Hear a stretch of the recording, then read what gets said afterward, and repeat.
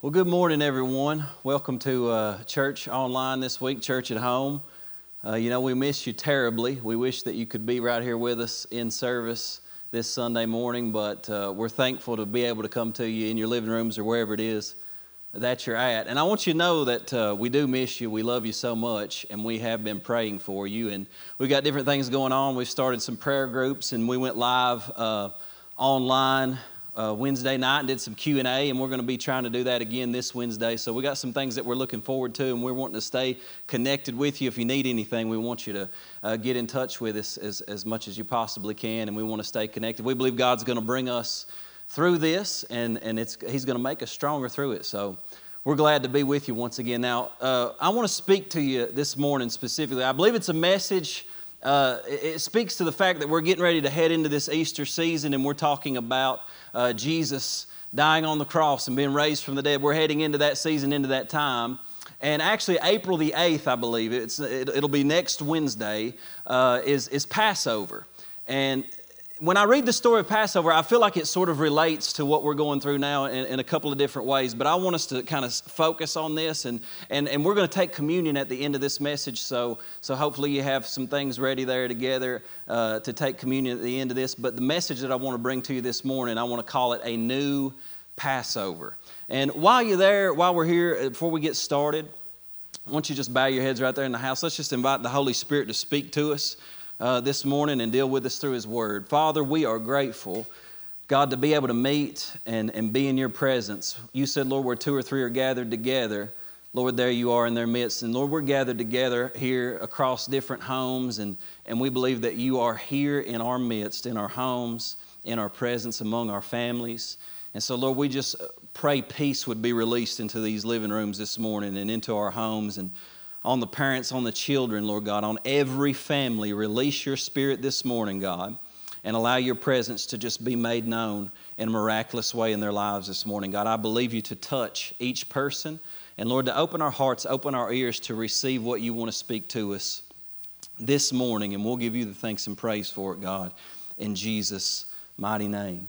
So we're talking about a new Passover, and Jesus, interestingly enough, he died on Passover. And you got to know that if Jesus is doing anything, He's intentional about what He's doing. He knows exactly what He's doing. He knew why He was sent here. He knew that He was sent on a rescue mission. But I believe there's something to the fact that Jesus made a decision specifically. He could have chosen any holiday, any Jewish feast. He could have chosen to die on the cross. But He made a decision to die on the feast that they celebrated called Passover. And He knew that whenever He did that, the Jews would be in a certain mindset. There would be certain things that they understood about what God did in their communities, about what God did in their history. And He knew that in order for His death to mean what it needed to mean, then He needed to go and He needed to be crucified and He needed to be raised from the dead during that Passover season. And that's what He chose to do. Now, if you don't understand what Passover is, Passover was a time in Israel's history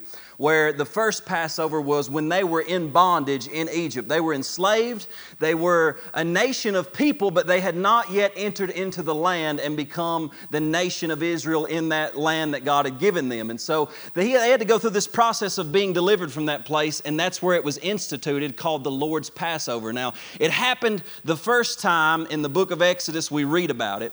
And then after it happened the first time, God instituted it as a feast. And He said, you're going to do this generation after generation. You're going to continue to do it to remember when I brought you out of Egypt and I delivered you with a stretched out arm with a mighty hand. And so that was something that they did continuously to remind themselves of that. And Jesus is trying to say, look, what happened back then in the book of Exodus, I want you to understand that happened with you, Israel, but that was actually pointing to something greater. And He's saying, I'm going to be doing that on a grander scale now. I'm not just delivering Israel from Egypt, but I'm delivering all humanity and all creation from the clutches of sin, from the clutches of Satan, from pain and suffering, and I'm bringing them into the fullness of what God has for them. Now let's talk about Exodus, because we'll be going to that book and we'll be reading in that and looking at what some things happen. But when we're in the book of Exodus or we're in the Old Testament, there's something called types and shadows. And everything in the Old Testament is written to point us to Jesus. And it's given to us so that we can understand our role in our relationship with God. And if you read the book of Exodus, Exodus literally means exit. It's about how God plans to get His people out of one place. He's taking them and giving them a means of escape from the place that they're in that He doesn't want them to be in, and He's moving them into a land flowing with milk and honey. He's taking them into the promises of God, because every one of us, we start somewhere, but the truth is we start in a place that God does not intend for our lives, and He says, I've got to bring you out of that in order to bring you into something else. That's why the name of the book is called Exodus, because they are leaving where they're not supposed to be, and they're moving into God's promises. But while we're talking about Exodus, you got to understand that they are in a place called Egypt. And Egypt, biblically, is a representation of this world system. It's a representation of sin and how we are enslaved to the powers of sin in this world system. Pharaoh is king over Egypt at the time, and that's really just a weird name for a king, but he is the king over Egypt at the time, and he represents Satan. He represents the powers of darkness that seek to enslave us and bind us up to keep us from the purposes of God in our lives. And also you have Moses, and we know the story of Moses. Moses is actually, he's raised in Egypt the same way that we're raised in Egypt, and the same way that God calls us out of Egypt. He called Moses out of Egypt. But when He called Moses out of Egypt, he had an encounter with God, and God sends him back in, and he becomes a type of Christ in order to lead those people out of slavery the same way that Jesus leads us out of slavery. And then lastly, you have the blood of the Lamb. And the blood of the Lamb is what we really want to talk about and focus on in this message, because that is ultimately representative of the sacrifice that Jesus Christ made on our behalf. And that's what brings freedom to those men and women and children that were enslaved in Egypt. And so we understand that. Now, when we talk about enslavement, you read about enslavement a lot in the Bible, but here's what I want you to understand is that many of us, we deal with our own enslavements. And here in America, thank God now, we don't have to deal with slavery or any type of thing like that. So what we deal with is not a physical enslavement. What we deal with is a spiritual enslavement. And we are enslaved, to be honest with you. And I think as we're going through these times, I've talked to a lot of people here recently that they're saying, I've realized during this time of the coronavirus that there were things in my life that I've been enslaved to that I didn't even realize. And I think in this season, a lot of our idols are coming to the surface, and we're beginning to see things that had our affection, that drew us away from God, and we were so consumed with certain things. But see, that's the thing. We are not enslaved by an outside force. We have self-selected idols and enslavement.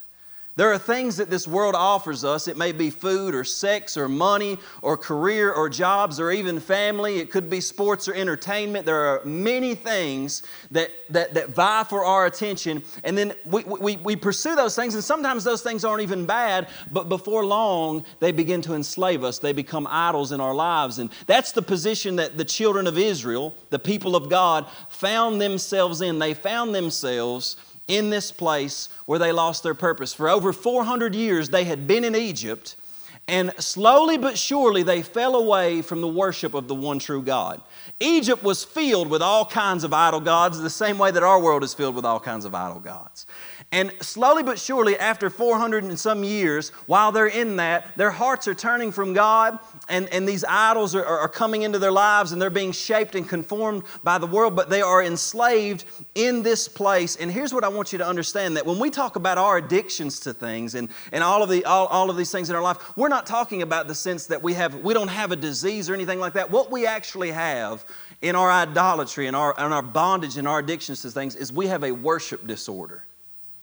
That's been the issue of all of life. And this is the reason why the very first commandment is that God says, I am the Lord your God. You shall worship me only and have no other gods before me. Martin Luther said it like this. He said, if anybody is able to keep the first commandment, they'll have no trouble keeping the other 9. Because at the end of the day, what we worship determines who we become. What we worship determines what takes place in our lives. And anything that we worship other than God, when we worship the one true God, we enter into freedom. But when we worship other things in our life, we slowly become enslaved. We slowly lose our purpose. We slowly lose the reason God created us to live, and we forget it, and we get lost in this mess of a world the same way that they got lost in it. But see, in these times, the first thing that I want you to put down, if you're taking notes, the first point that I want to make is obviously we are dealing with some difficult times. But when things seem bad, number one, when things seem bad, God always has a redemptive purpose. You can rest assured that God, again, is not taken by surprise by the situation that we're in. And He has a redemptive purpose for all of that. And He will work things together for good. Even though He doesn't cause all things to happen, He can work all things together for good. Now, see, I want you to understand this too, is that when God brings judgment on our false gods, that's what He's doing in Egypt. He's bringing judgment on the false gods of Egypt. But when God brings judgment, we always think of that for some reason or another in a negative term. But judgment is a very positive thing, because when God brings judgment on our false gods and on our idols, it is ultimately for our good, and it is ultimately to set us free. Amen. He wants to break the chains that bind us. And so if He brings judgment on any false gods in our lives, it's because His purpose is He wants to bring us into freedom. And I believe with all of my heart that even right now with these things going on, even though, like I've said, even on Wednesday night, I don't believe God caused the coronavirus, but I do believe that He can use it to identify things in our lives where we're looking at the wrong thing, we're focused on the wrong thing, and God is saying, you need to come back to me, you need to put your priorities in order, you need to get this worship disorder out of your life, and you need to put me first in this situation. Now, it all begins, I want to read some scripture to you. In Exodus chapter 2, verse 23 through 25, here's where it begins. It says, during those many days, the king of Egypt died, and the people of Israel groaned because of their slavery and cried out for help. Their cry for rescue from slavery came up to God, and God heard their groaning, and God remembered His covenant with Abraham, with Isaac, and with Jacob. God saw the people of Israel, and I love this, and God knew. Now that phrase, God knew, it should bring us comfort.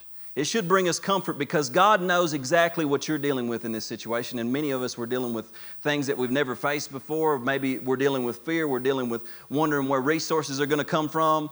And they were themselves enslaved. Maybe this coronavirus thing is not even a deal for you. Maybe you're literally dealing with addiction. Maybe you're dealing with a loss of a loved one. Maybe you're dealing with something that you don't fully understand. But the good news is you can translate that, and God knew. It's a word in the Hebrew language. It can also mean that He was concerned with them. But the greatest translation of it means that He was experiencing what they were experiencing with them. And the beauty of it is we have a God that is not just far off out there that doesn't understand our sufferings. God became man and entered into our sufferings with us. I've been listening to a song here recently that has really moved my heart. It gets stuck in my head all the time. And John Mark McMillan wrote it, and there's a lyric, there's a line that he wrote. He says, I don't have the answer for hurricanes or cancers, but a Savior who suffers them with me. And that's what we have. We may not have all the answers for all the suffering and the pain that we go through in this life, but what we do have is a God who says, I'm not going to leave you in there with it alone. I'm going to come and I'm going to enter into your suffering. I know what you're going through. I know the pain that you feel, and in the midst of that, I'm with you more now than I ever was. And I think sometimes when we enter into pain and suffering or doubt or fear, what we question is whether or not God is with us in it. But see, God was with them in it, in their groaning. And notice that's what it says. It starts to talk about how God heard their groaning and He remembered His covenant.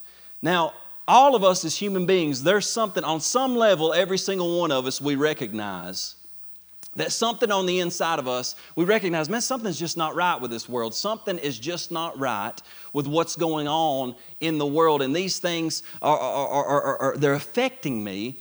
And we have this inner groaning, this inner longing inside of our hearts. And many of you know what I'm talking about. Even when things are at their best, there's something on the inside of us that says something is just not right. Something is missing. Something is going on. And here's what Scripture says. It says, in Romans 8:22, we know that the whole creation has been groaning as in the pains of childbirth right up to the present time. Now what Scripture teaches is it's not just human beings that are groaning and longing for redemption, but all of creation is groaning. What I want you to understand is that this world itself, whenever humanity fell, all creation fell with it. That God designed this world, that there was not to be violence in this world, there was not to be sickness or disease, there was not to be storms or catastrophic events that destroyed people's lives. That is an effect of the curse and the fall that came into humanity and into all of creation. And just like we were talking about this week, is that Jesus didn't just come to redeem humanity, He came to reconcile all creation back to Him. That He's going to, at the end of this thing, when He wraps it up, not only is humanity going to look like Him, but the earth is going to look like heaven. He's going to restore it, and all these calamitous events are going to come to an end, and they're going to cease, and there's going to be perfect peace. There'll be no more hurricanes or tornadoes tearing things apart. And see, all creation is even groaning, waiting for this restoration. The earth itself is groaning. And if you go to the next verse, it says in Romans 8:23, not only so, but we ourselves who have the first fruits of the Spirit groan inwardly as we wait eagerly for our adoption to sonship, the redemption of our bodies. In the same way, the Spirit, this is verse 26, in the same way the Spirit helps us in our weaknesses. We do not know what we ought to pray for, but the Spirit Himself intercedes for us through wordless groans. Now see, I love that, because even in times like these, or maybe when you're going through a difficult time, Scripture says we don't even know how we ought to pray sometimes. And maybe you felt like that. I know there have been times that I felt like that. But here's what He says. He says, we don't know what to pray as we ought. But He says the Spirit, if you read it in the Greek language, it says that when we start to pray, He takes hold together with us. And He's saying, I know you don't know how to pray, but you feel that little groan and discomfort on the inside of you. God hears just that little groan. See, the children of Israel, they didn't know how to pray. They didn't know God's covenant. So many of them had been there for hundreds of years, and all they knew was what the world had taught them. They didn't know the Word of God. They had lost their identity. They needed a Savior. They needed a rescuer. They needed help. They didn't know how to pray, but there was a groan on the inside of them, and God began to hear their groaning. And even when you don't know how to pray, if you will just go to the prayer closet and begin to say, God, I don't know what to pray right now, but Lord, would you help me? Would you take hold together with me and help me in my weaknesses? And let's begin to pray. And when that groan comes up, I believe when that prayer comes up and just that inner groaning comes up, God hears from heaven. And I love what it says. He heard from heaven and He remembered His covenant. Now I want you to think about that. You say, well, why did God forget His covenant? I don't believe that God forgot His covenant, but there's something about God that He loves His children to remind Him. He loves to hear His children to remind Him of His promises. In Isaiah 43:26, He said, put me in remembrance. Put me in remembrance. Isaiah 62 verse 6 and 7 says this, on your walls, O Jerusalem, I have set watchmen all the day and all the night. They shall never be silent. You who put the Lord in remembrance, literally in the Hebrew language, it's the Lord's remembrancers. Take no rest and give Him no rest until He establishes Jerusalem and makes it a praise in the earth. See, God never forgot His covenant, but there's something about the people of God when they begin to groan and say, God, you've made a promise, you've made a covenant with me, and I don't see that covenant being enforced right now. I don't see earth looking the way that it's supposed to look according to your covenant. I don't see my life coming into agreement with what your word says. And there's an inner groaning that the Spirit begins to be released, and because you're interceding in that sense and you're giving Him no rest, you're putting the Lord in remembrance. You're becoming one of the Lord's remembrancers. And I believe as a church, that's what we have to begin to do. We have to begin to give God no rest day and night, crying out saying, God, let your will be done on earth as it is in heaven, in our community, in our state, in our nation. Lord, we're interceding until you make this community, you make my family, you make our lives a praise in the earth, that we become a reflection of your glory, of your love, and of your goodness. God, bring this into alignment. And see, that covenant gets enforced. We've got a covenant with God. And when I've got a covenant with God, I've got a covenant with God, and my God is faithful. He's not going to ever let me down. He's never going to forsake His covenant. He's never going to leave me alone. He is going to keep His promises. But see, I'm going to remind Him of those promises every day. And I believe that when we pray and we remind Him, that covenant is enforced. That covenant that says, you know what? We've got the blood of Jesus applied to our life. Our sins are forgiven. Satan cannot touch us. We have a Spirit that dwells in us that is greater than any spirit of this world. And God has empowered us to live beyond what this world can do. He gives us a peace that passes all understanding. He gives us a joy in the midst of circumstances that is beyond what we can even understand. It is a joy that is unspeakable and full of glory. And see, we have this covenant that Jesus has given us, and I believe that as we pray, God hears those groans. He remembers that covenant, and it begins to be enforced in our lives. And I believe right now cries are going up, the same way with the children of Israel. But God is beginning to hear those cries. And here's the second point that I want to make. I want to take a little break before we move on there. But it's because obviously prayer is important. And those people begin to cry out. And when God answered their prayer, see, what did God do? When He answered their prayer by sending them a deliverer. But see, He didn't send them Jesus in the Old Testament, He sent them Moses. But what I want you to understand is that God hears your cries, and Jesus, number 2 in your notes, Jesus is our new Moses. He is our new Moses. And here's the good news about Jesus, is that God did not send Jesus to destroy men's lives. That's what Jesus said. Jesus said, the Son of Man did not come to destroy men's lives, but so that men might be saved.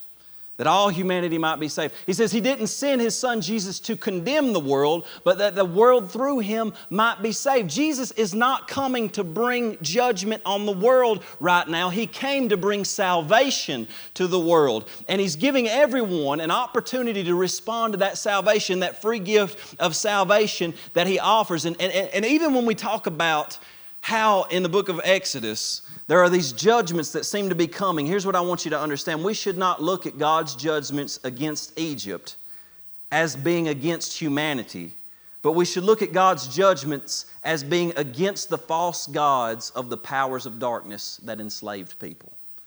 When God brings judgment, He's not just bringing judgment on humanity to hurt people. He is bringing judgment on the false gods that enslave us so that we could be set free from those false gods. And when Jesus shows up as the new Moses, He comes announcing the kingdom of God. And this is the part that I love, because Moses comes in there and he's bringing something a little bit different. He is bringing these plagues of judgment on the gods of Egypt. But when Jesus comes there, He brings something different and He begins to announce God's kingdom.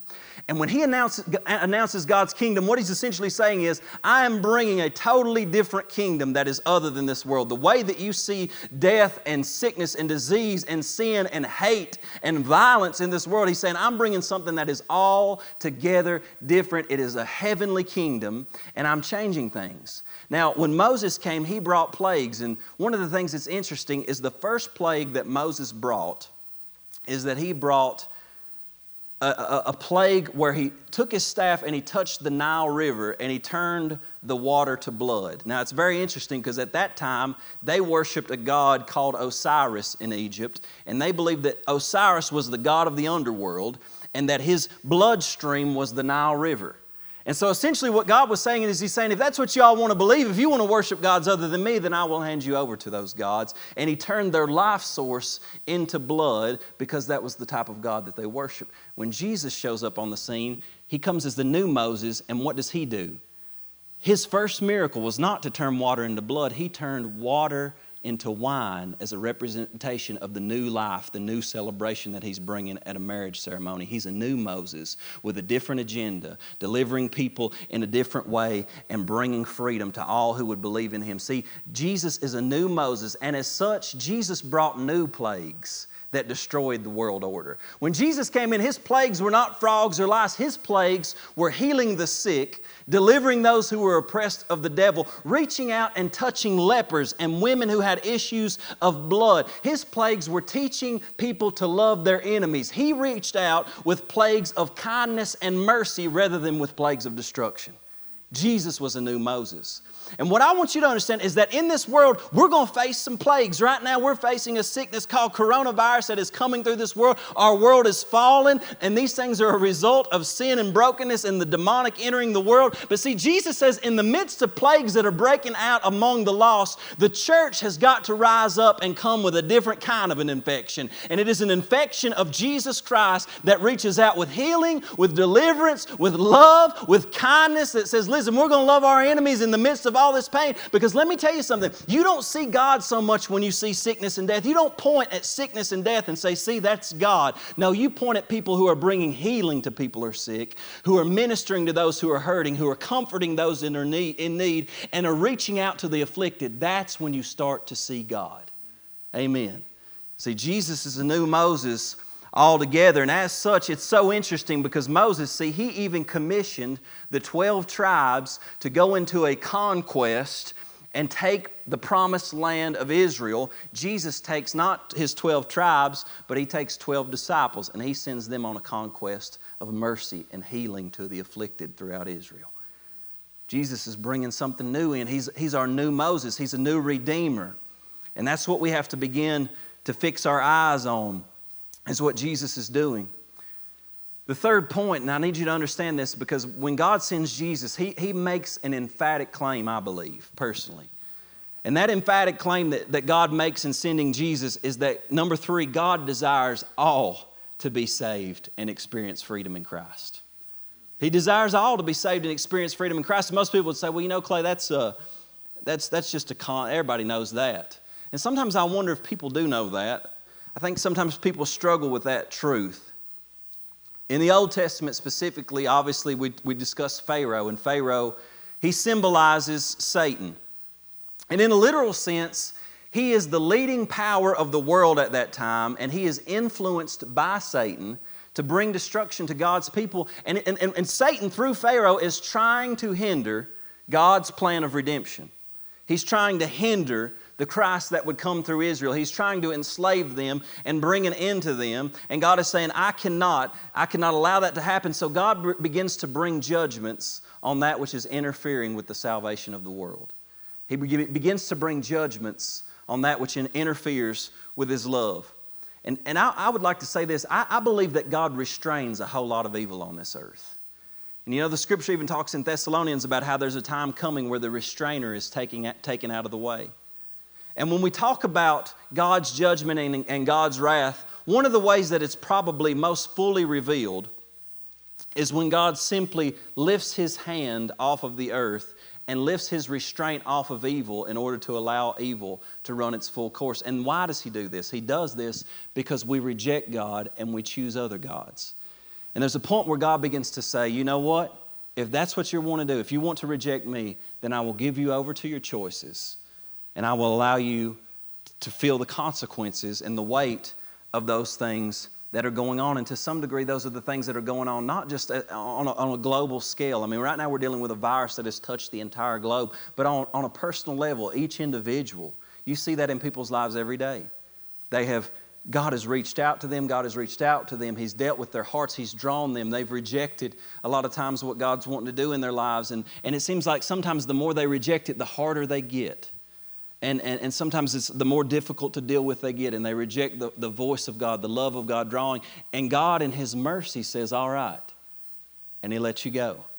But even when God hands somebody over to their choices and their consequences, I believe it's an act of mercy because like we said in the beginning, He has redemptive purposes behind what He's doing. Now Moses comes in, he confronts Pharaoh. He says, Pharaoh, God has sent me here. You need to let my people go. Pharaoh responds the same way that Satan does every time we begin to pray for those who are lost and broken and dying and struggling. He says, hey, I don't know the Lord, neither will I let His people go. And then he says, you know what, matter of fact, let's make it harder on y'all. Let's put more burdens on you. Let's make it more difficult. Let's increase the labor. Because when you begin to seek God, sometimes it gets more difficult before it gets better, before it gets easier. And I think sometimes whenever we're pushing toward God, I believe that this possibly, what we're even dealing with in our world, that this possibly could be an attack that is coming because God knows that His people are on the precipice of something. That we could be on the verge of some real breakthrough in coming into a move of God where people's hearts are awakened. And sometimes the closer you get to God, the more Satan tries to tighten it up to get you from moving forward. He says, listen, don't y'all believe these vain words. This man that's come here to set you free, y'all ain't getting out of here. I'm tightening it up. I'm increasing the labor. I'm making it more difficult. And it got difficult to the point that the people cried out and said, Moses, why'd you even come here to begin to bring us out? And He's made it worse. It's worse since you came here. But I'm telling you, just because it looks worse doesn't mean that it's not going to get better. God still has a plan, and sometimes when it's getting worse, it means because God is about to do something amazing. God is setting us up for something greater than we can imagine. As God is releasing these plagues on Egypt, it's very interesting, and it's kind of a deeper subject, but a lot of scholars will say this.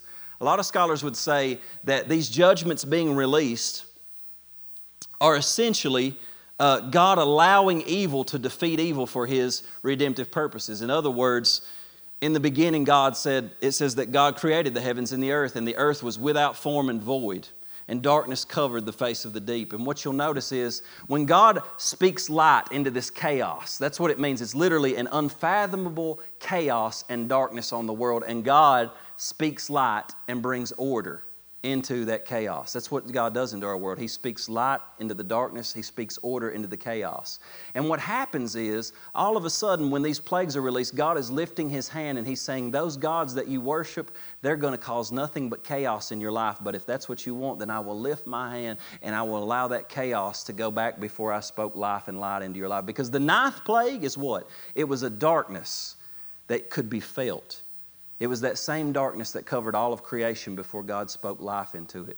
And the last plague, the 10th plague, was a plague that ultimately released the destroyer and brought destruction.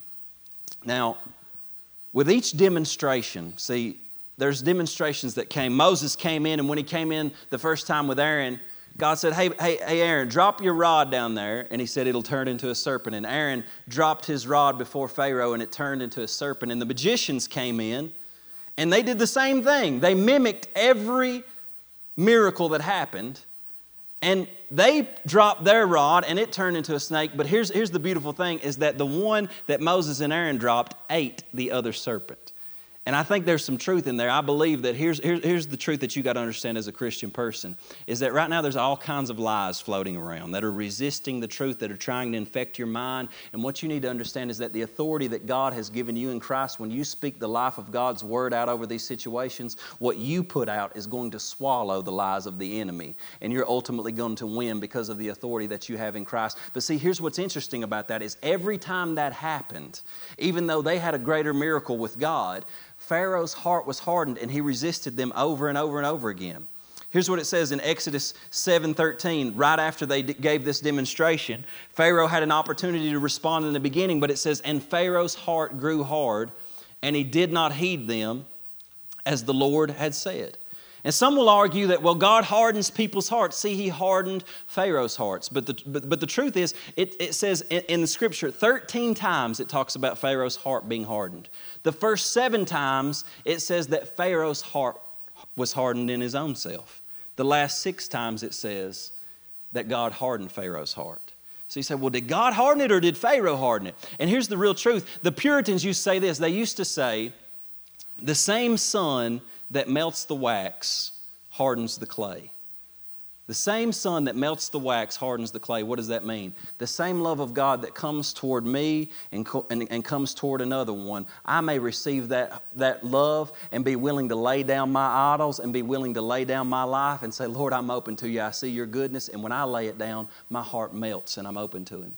But somebody else says, you know what? No, I want to hold on to my agenda. I want to hold on to my God. And because they will not relinquish control of their lives, that same love that is stretching out to them hardens their hearts. And you see the difference there. It's not that God is intentionally hardening someone's heart so they would actually go against what His revealed will. It's that they have an opportunity to respond, and when they continue to reject it, sometimes the best thing that God can do is just strengthen their resolve in that. It's just like the prodigal son. The father says, you know what, son, if that's what you want to do, I'm letting you go into that. And sometimes people's hearts harden. But see, here's the beautiful truth. It's just like we said. The truth is not that God wants to harden some people's hearts and not harden others. The truth is everybody has an opportunity to respond. The Scripture says that God desires all men to be saved and come to the knowledge of the truth. It says that He desires that that no one would perish, but that everyone should come to repentance. He's dealing with people's hearts. And man, He is dealing with people's hearts right now. More than ever, I'm getting reports of people that are saying, you know what, right now at work, there's things going on. We've never talked about God. We've always talked about frivolous stuff. But right here, we're beginning to talk about God right here up at the hospital and in different places where people are working. They're saying, people are coming to me and they're asking me questions about the Lord because something is going on in people's hearts. What's happening? Hearts are melting. They're finally beginning to realize because their idols are getting hit. They're thinking, man, maybe I'm holding a little too tightly to this thing, and maybe I need to get a different God in my life. Maybe I need to respond to the goodness of Jesus Christ, the one who loved me and died and gave His life to save me. Maybe I need to turn. See, the Scripture says, if today you hear His voice, do not harden your heart. Do not harden your heart like Pharaoh did. See, Pharaoh, no matter what he saw, no matter the judgments that came against his gods, he was not willing to relinquish his power, his control, and his idols. He wasn't willing to let it go. But here's the good news for those people who are willing to let go and say, all right, God, we're going to worship you. See, even though the enemy does not want to let you go, There's something that he cannot resist. There's a power that is greater than him. And in the Scripture, what's so strange is it's the blood of a lamb. Now, if you didn't have Jesus and you didn't know that Jesus was called the Lamb of God that takes away the sins of the world, that would be one of the strangest stories of all time. We'd be wondering, why in the world would somebody take a lamb, slaughter it, and put it on the doorpost? But see, it signifies something greater. And then my last point, number 4, is that Jesus is our new Passover lamb. Jesus is my Passover lamb. He's your Passover lamb. 1 Corinthians 5:7 says, "For indeed Christ, our Passover, was sacrificed for us." John 1:29 says, "Behold," John the Baptist looked at Jesus and said, "Behold the Lamb of God who takes away the sins of the world." See, the new covenant, which Jesus inaugurated, and we celebrate this new covenant, and then we're going to celebrate it here in a minute with the communion meal. What Jesus was doing is he was reframing the Passover meal that they ate that night before they left on the Exodus. And Jesus, when he was betrayed by Judas the night before he went to the cross, what he was doing was he was eating that Passover meal with his disciples. And he was reinstituting a new Passover. And he was saying and revealing himself, presenting himself as that sacrificed lamb that would protect the people of God from the destroyer and free his people from that bondage. Now, in the first Passover, it was actually a time that was very similar to ours. Everyone was having to go into their homes for safety and protection. And here's what it says in Exodus chapter 12, verse 21 through 23. It says, "Then Moses called for all the elders of Israel and said to them, 'Pick out and take lambs for yourselves according to your families, and kill the Passover lamb. And you shall take a bunch of hyssop, dip it in the blood that is in the basin, and strike the lintel and the 2 doorposts with the blood that is in the basin. And none of you shall go out of the door of his house until morning. For the Lord will pass through to strike the Egyptians, and when he sees the blood on the lintel and on the 2 doorposts, the Lord will pass over the door and will not allow the destroyer to come into your houses to strike you.'" Now notice a few things about this. First of all, notice that there was 1 lamb for each household. Right now, God is doing something in our homes. God is doing something in our households, and he is calling parents, men, fathers to rise up and begin to apply the blood of the Lamb to their homes. I believe that with all of my heart. And in our families right now, he's saying for each man, he had to take that responsibility. He had to understand that in my home, the only way that my home is going to be safe, and the only way that I'm going to be safe for the destroyer, my children are going to be safe from the destroyer, is if I take action and I take a lamb that is without spot, without blemish, and I sacrifice that lamb and apply it to the doorposts of my home so that the destroyer will pass over. Amen? You have to take that responsibility. It's time for people in their own homes to not simply rely on a pastor or a church building to disciple their children and raise them. It's time that you have a relationship with God where you apply the blood of the Lamb to your home and you say, we're going to protect our children, and we're going to say, destroyer, you can't come over our house because the blood has been applied here in our home. See, the blood is not just over the church building. The blood has to be in your house. The blood was applied not in the sanctuary, not in the temple. Moses said, y'all got to go into the homes. You got to stay in your house. Same way they're telling us to stay today. Stay in your house because the destroyer is coming. But he said, if I see that blood over the doorpost, over the lintel, and it was in the shape of the cross because the lintel was on the top and the doorposts were on the side, that blood was in the shape of the cross. He said, if I see that, then I'm going to pass over. And they took that hyssop and they dipped it in a basin and they applied it to the sides of the doorposts. The scripture said we overcome by the blood of the Lamb and by the word of our testimony. And because we did not love our lives to the death. You could even say that we overcome when we testify personally to what the blood of Jesus does for us. The blood of Jesus cleanses us from all sin. The blood of Jesus justifies us and declares us righteous. The scripture says that the blood of Jesus has redeemed us out of the hand and the bondage of sin and the enemy. The blood of Jesus has given us access to the Father. The blood of Jesus has given us new life and given us this life of Christ. And we have that blood in our life through faith in Jesus. God was going to redeem them. And see, on the night of the Passover, Jesus ate this Passover meal with his disciples, and they would take 4 cups to represent the 4 promises that God gave them in Exodus chapter 6, and they would drink through these cups, and the 3rd cup was called the cup of redemption. And whenever it came to the cup of redemption, Jesus stood up in the room among his disciples and he said, listen, this is a new covenant. This is the new covenant in my blood. This blood is a new Passover. I'm the new Passover lamb. This blood is shed for you for the forgiveness of sins. He said, as often as you do this in remembrance of me. He's saying, you guys need to get ready because a new Passover is coming. Something bigger is happening than what happened in the Old Testament. And I love what happens because on the following day, on Passover, the high priest would actually go into the temple.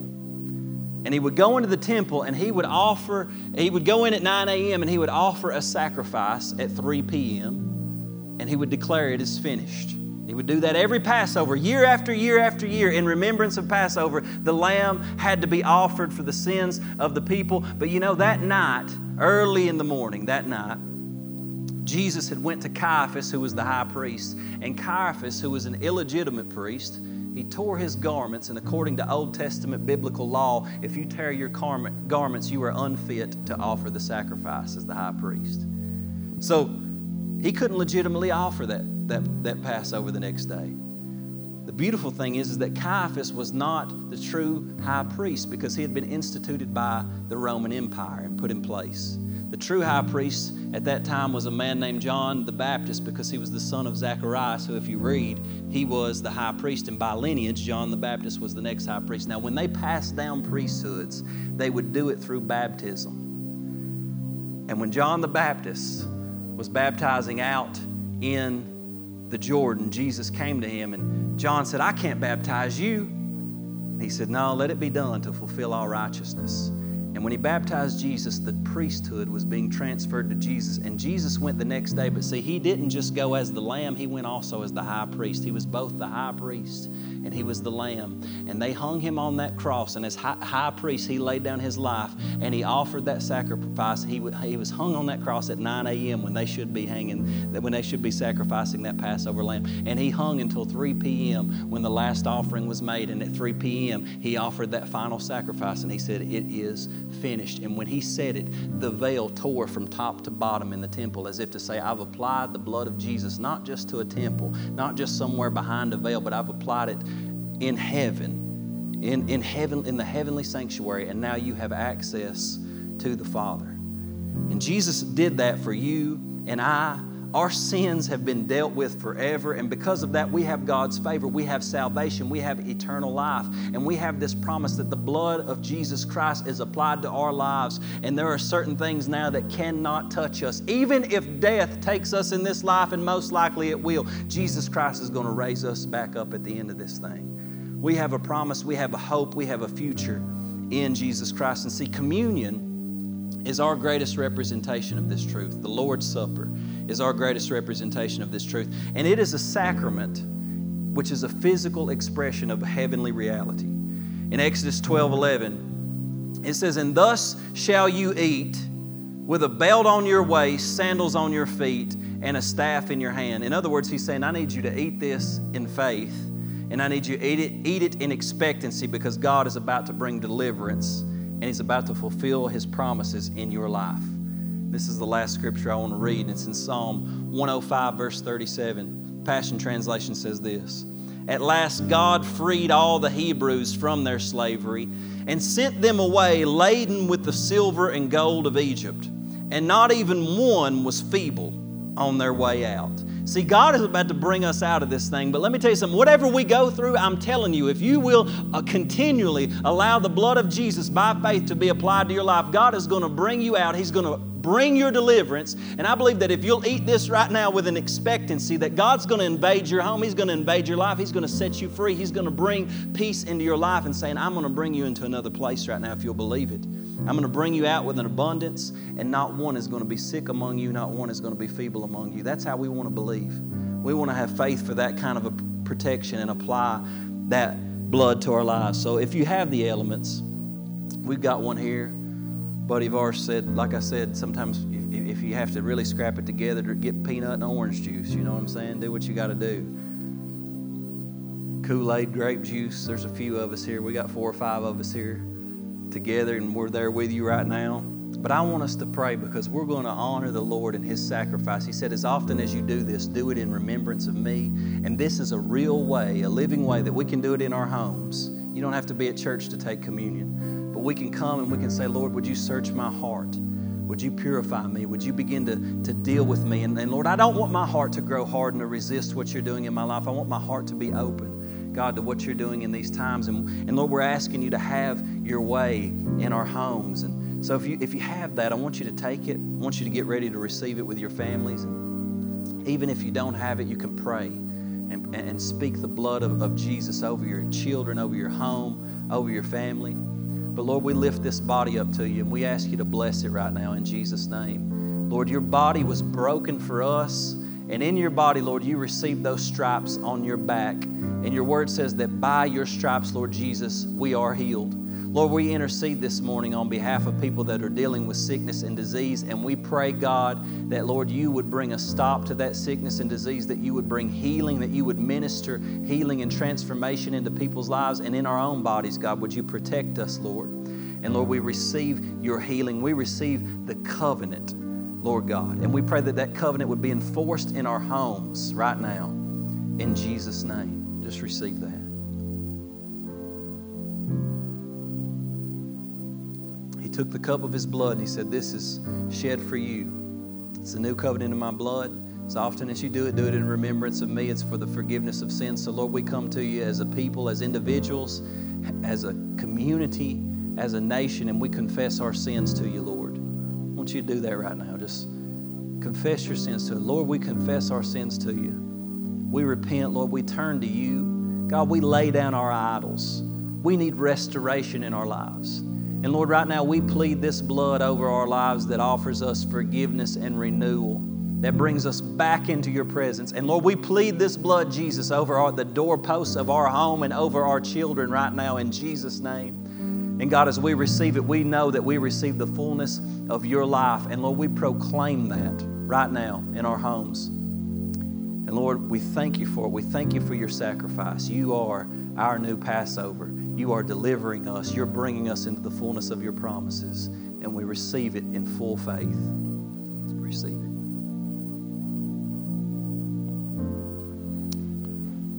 Thank you, Lord.